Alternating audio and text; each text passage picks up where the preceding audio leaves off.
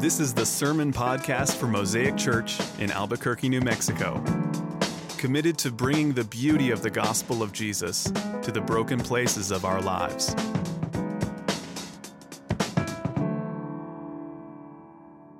Well, good morning, masked ones. It's good to see your faces. It's hard to respond to the preaching of the word if you normally respond by nodding your head or just your facial expression. I hope you'll be creative this morning. If the Spirit's speaking to you and you want to raise your hand or nod your head intensely, I love that feedback. And if he doesn't move you to do that, that's fine too. Well, I love baptism. It is something, it's a way bigger deal than I think we realize. To have God mark his little ones because of the faith of their parents.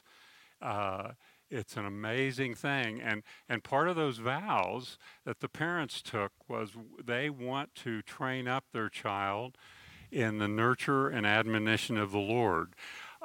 Another way to say that is we want to train our children so that they can find the living word in this written word, the scriptures, the sacred writings, the Bible.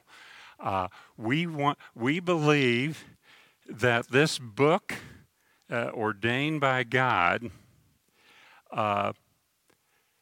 contains reality and trains big people and little people in the reality of the world. So we want to use this book and our lives to train up our children, to let them know that there are seen things and unseen things. There are material things and there are spiritual things. There are visible things and there are invisible things.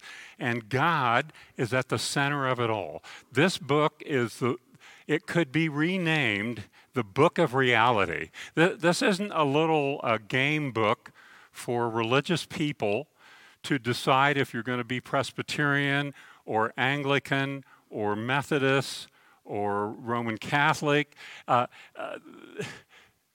This isn't a little book for theologians to study and decide how they view their theological understanding of everything. It's that, but it's much more. This book is about reading and the power of God opening our eyes to see reality. Reality in all its fullness. How the world came to be, why things are reasonably messed up, and how in the world we can become whole and right again. It's a beautiful thing. And baptism reminds all of us that, let's be serious about being a part of opening our children's eyes to the fullness of all reality, both visible and invisible. Now, part of that process, when in the Old Testament, 3 times a year, Hebrew families, the faithful, would make trips to Jerusalem, up to Jerusalem. Jerusalem was the highest elevation in the region. So they had to go up to Jerusalem 3 times a year for festivals. And these festivals were like fantastic, massive family reunions with God at the center. And on the way to the festival, we think, probably our best scholars would guess, here's what happens. The families would be going, and extended families, they would be traveling to Jerusalem, and they would be singing psalms. And there were a set of psalms called the Songs of Ascent, the songs of going up, road songs for Jewish festivals. And the psalm we're looking at today is Psalm 130, and it's written in your service of worship this morning. It's one of these songs of ascent. And if you were on a family trip, you can perhaps imagine singing songs while you're going. I don't know if people still do that, but it's a wonderful thing to do. And you're imagining they're going to celebrate God and who He is and what He has done for His people. And it's easy to imagine these songs being praising Him for who He is, praising Him for what He's done, thanking Him for His love. But there are a few of these 15 psalms that were used in this way. There are a few of them that don't exactly fit that pattern, and Psalm 130 is one of them. So let's tune in, and we're going to just discover this road song for heading up to Jerusalem, up to worship the God of heaven and earth. And it starts out this way: out of the depths I cry to you, O Lord. O Lord, hear my voice. Let your ears be attentive to my cry for mercy. That's quite a bit different than you'd expect for a road song to celebrate God. What is going on there? Why would one of their songs start out so depressing? Out of the depths, I cry to you, O Lord. O Lord, hear my cry for mercy. Hear my cry for help. Let your ears be attentive to it. I think here's one thing that was happening. As families were singing this psalm, they are trying to train up their children, and they're trying to remind themselves as adults of reality, which includes their God. But they start this song. This is so hopeful to me. This psalm starts out, and they're saying, children, adults, let me tell you about life. Life involves pain and suffering and desperation. It involves being in the depths, being in the darkness and not understanding it. And as they're crying out, they use God's personal name, where it says Lord in all caps. That is Yahweh, the name God gave to Himself for the people to know Him. So here, starting out this song, here's what's being trained. Real life involves hard stuff. And it's okay. It's normal. And the second thing it's teaching is real life not only involves this hard stuff, but our real God, who created all things, invites us to cry out to Him. He doesn't want us to pretend like everything's wonderful when it's not. He invites us to cry out of the depths that we're experiencing and to call on Him. And He happily welcomes us into His arms in that situation. That is exciting news. There is no need to pretend. There's no need for unfounded optimism. There's no need for horrid, morbid pessimism. We can be real and honest with God, and He wants to hear us, and He wants to come alongside of us. That, I think, is part of what's going on in this song. It's like saying, let's sing this together. Life's a mess, and we can cry to God, and He'll hear us. Lord, the bottom's dropped out of my life. Lord, I'm facing some darkness right now that makes me have a sense of loneliness and isolation and just helplessness.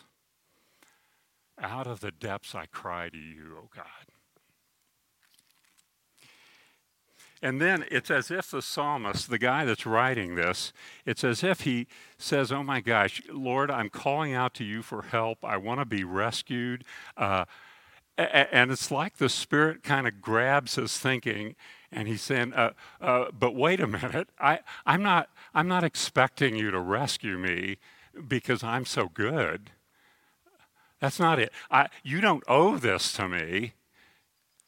It's not my goodness that gets your attention, so you're going to rescue me. That's not my hope. He says, if you, O Lord, kept a record of sins. This morning we marked Savannah Grace and Evelyn with the mark of baptism. In the translation that you have in your service of worship, it says, Lord, if you should mark iniquities, who could stand? Aren't you glad? Aren't you glad, believers, that God does not mark us by our iniquities? He does not define us by our weakness. He marks us with his sign of the covenant, and he envelops us in his loving kindness. But the psalmist, so they're singing, the little kids are singing, Lord, if you should mark our iniquities, if you should keep a record of our wrongdoing, Lord, who could stand? Nobody. But with you there is forgiveness, therefore you are feared. With you there is forgiveness that you may be feared. Here's another way to hear it. With you there is forgiveness, therefore we worship you. Therefore we reverence you. There is nothing like, friends, there is nothing like having a keen awareness of your failure to obey God in a specific way. There's nothing like being painfully aware of that and then having his forgiveness flood over you. And the response is to fall down to our knees in worship. But with you there is forgiveness, therefore you're worshiped. You're held in reverence. You're something else, God. You're something else. You see what people through this psalm are teaching their children and reminding themselves of. The world is broken. I experience darkness and pain and suffering. But my God is one that I can run to and call out to and cry out for mercy. And it's not because I'm so good and worthy of that. If he should keep a record of sins, nobody could stand. But with him, there's forgiveness. Therefore, you're worshiped and feared.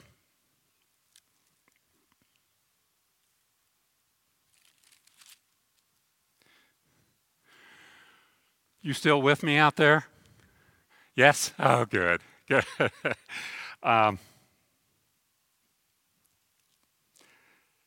Listen to this next line. They're singing, I wait. In the midst of this reality, there's another reality. I wait for the Lord. My soul waits. Wonder what he means by waiting. Seems to be waiting for God's mercy, waiting to be rescued, waiting to be delivered from the darkness. He says, I wait for the Lord, my soul waits, and in his word I put my hope. In his book, I put my hope.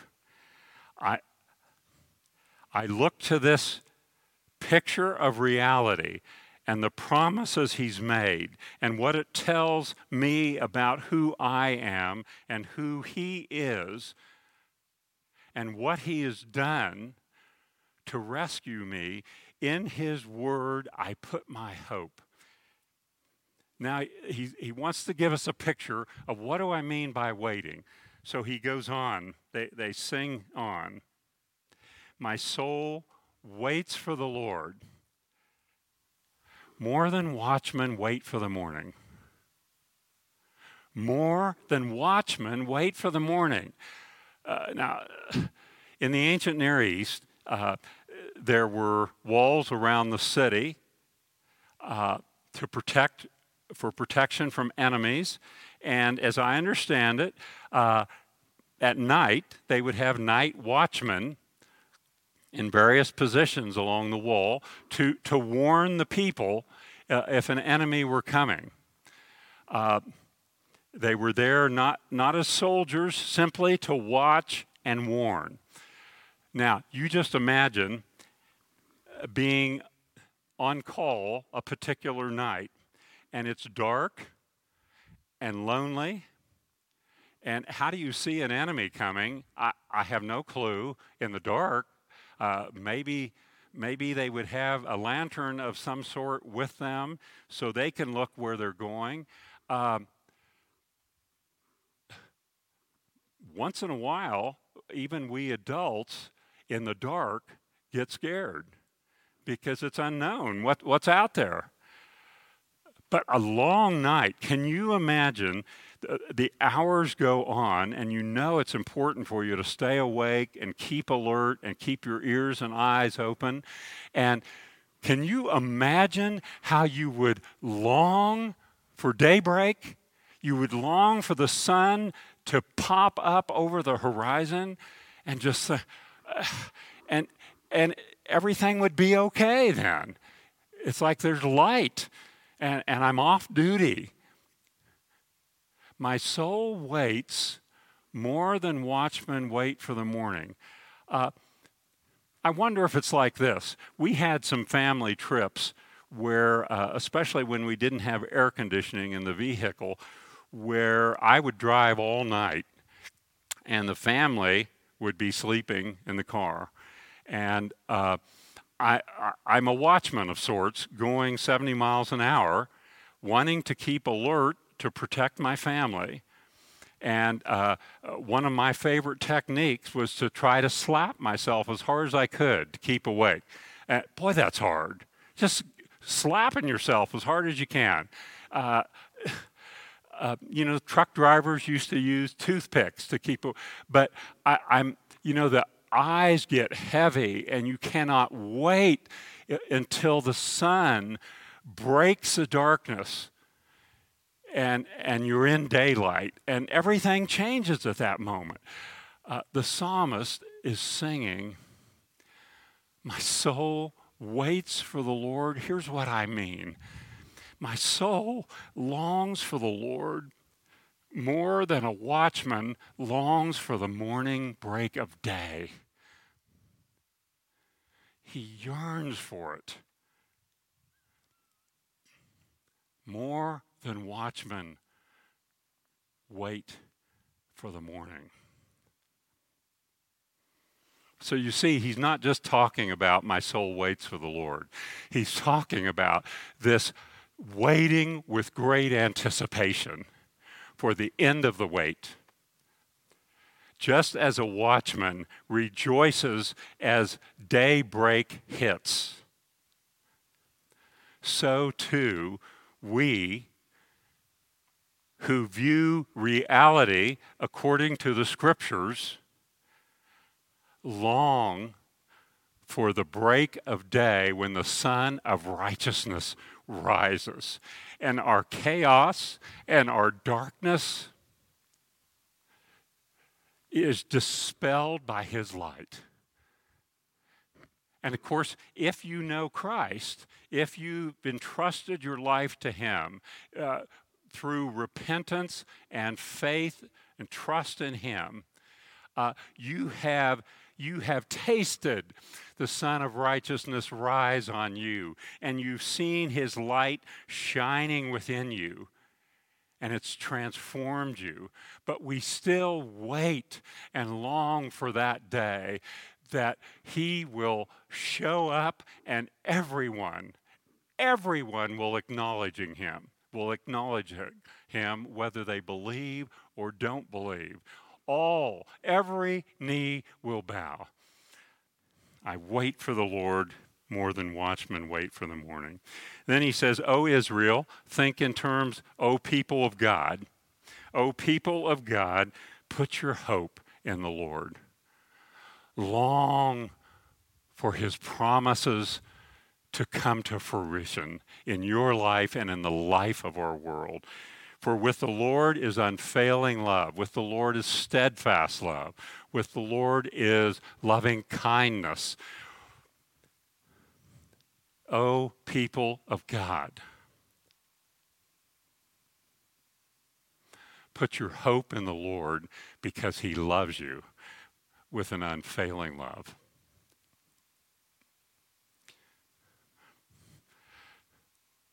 Are you here this morning and kind of exploring Christianity?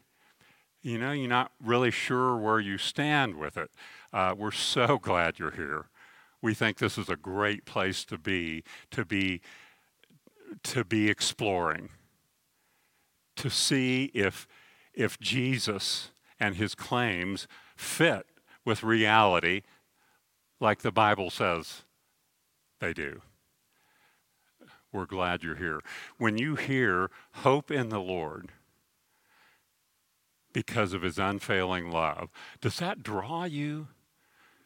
Do you have a sense, maybe even now, right now, that he's just, you can almost see him with open arms calling your name, saying, come on, put your hope in me. I love you. I've given it all for you. For with the Lord's unfailing love and with him is full redemption, plentiful redemption, abundant redemption. He loves taking broken stuff and bringing it to its full place of restoration. Some of you are like that. You've got the image of God in you, and one way it comes out, you love to fix old cars. You love to fix broken plumbing or broken electrical stuff or remodeling your home. Did you know that's a little seed of God's image in you? He loves restoring stuff. He just loves it. And he looks at us and says, oh my goodness, what projects I've got here. He loves it. He counts it a privilege to be part of making us into the people he intends us to be. Well, the psalm finishes, the family's finishing up the song, and they saying, he himself will redeem Israel. He himself will redeem the people of God from all their sins. And we know a little bit more than they knew when that song was written. We know today, as the believers in the Old Testament looked forward to the coming one who somehow was going to provide salvation and redemption for the world. Today, we can look back to when that coming one actually came, Jesus Christ the Lord. And he lived this perfect life like no man had been able to. And then he came to a point of paying the penalty for our failure to live up to our humanity. He took on all of our sin so that the scriptures actually say he became sin for us. And as that happened on the cross, all the judgment and wrath of the Father in heaven was poured out on the Son. The most awful event in the history of mankind and the most beautiful results ever. He took our sin, and in exchange, he said, here's what I'm doing. As you will turn to me and live life on my terms, not yours, I'm going to take your sin and I'm going to exchange it, and I'm going to fill your spiritual bank account with all of my righteousness. And he said, all you've got to do to experience this righteousness, all you've got to do to withdraw it from your account is take your ATM card of faith. And every time you engage in believing in him, you receive his righteousness. Unlimited bank account of Christ's righteousness. Is that something to sing about? So, friends, here's reality. There is a God who made all the world, and sin entered the world and messed everything up. But God would have none of it. He set about with a plan to overcome sin and one day bring that to full redemption, so that one day, as Revelation says, every tear will be dried up, all things will be made new, everything will have been totally transformed. Wonderful news. Let's pray and just ask God to taste his goodness this morning. Lord Jesus, we thank you for being a God of reality.